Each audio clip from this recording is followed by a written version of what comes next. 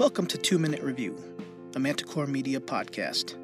I'm Michael Navarro, and today's film is The Peanut Butter Falcon, starring Shia LaBeouf, Dakota Johnson, and Zack Gottsagen. Newcomer Gottsagen plays Zack, a 22-year-old man with Down syndrome who runs away from his nursing home to pursue his dream of becoming a professional wrestler and train with his hero, the saltwater redneck. Along the way, he meets Tyler, played by LaBeouf, a troubled fisherman who's trying to escape his former life. The two embark on an adventure reminiscent of a Mark Twain novel, while being pursued by Zack's caregiver, Eleanor, played by Johnson. Every year during awards season, there are movies that receive numerous nominations, yet the general public has never seen or heard of them. This will be one of those. LaBeouf gives a gritty, heartfelt performance worthy of an acting nomination, and the writer-director duo are likely to be nominated for their screenplay.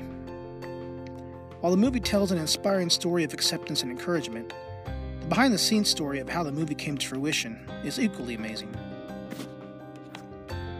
Co-writers and directors Tyler Nilson and Michael Schwartz met Gottsagen at a camp for people with and without disabilities.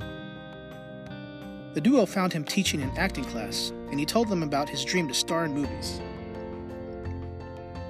Realizing that there are virtually no acting opportunities for actors with Down syndrome, they decided to make a film with him.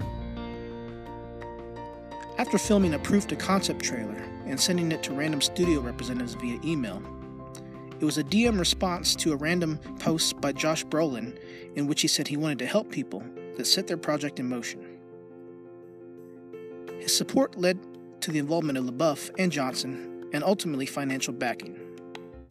This is one of those movies I didn't expect much from, and it ended up being one of my favorite movies of the year. It scores an easy A. Thanks for tuning in, and be sure to check out other episodes of 2 Minute Review and the Manticore Media podcast in video form on YouTube or on audio form on any of your favorite podcast apps, including Apple, Google, Stitcher, and Spotify.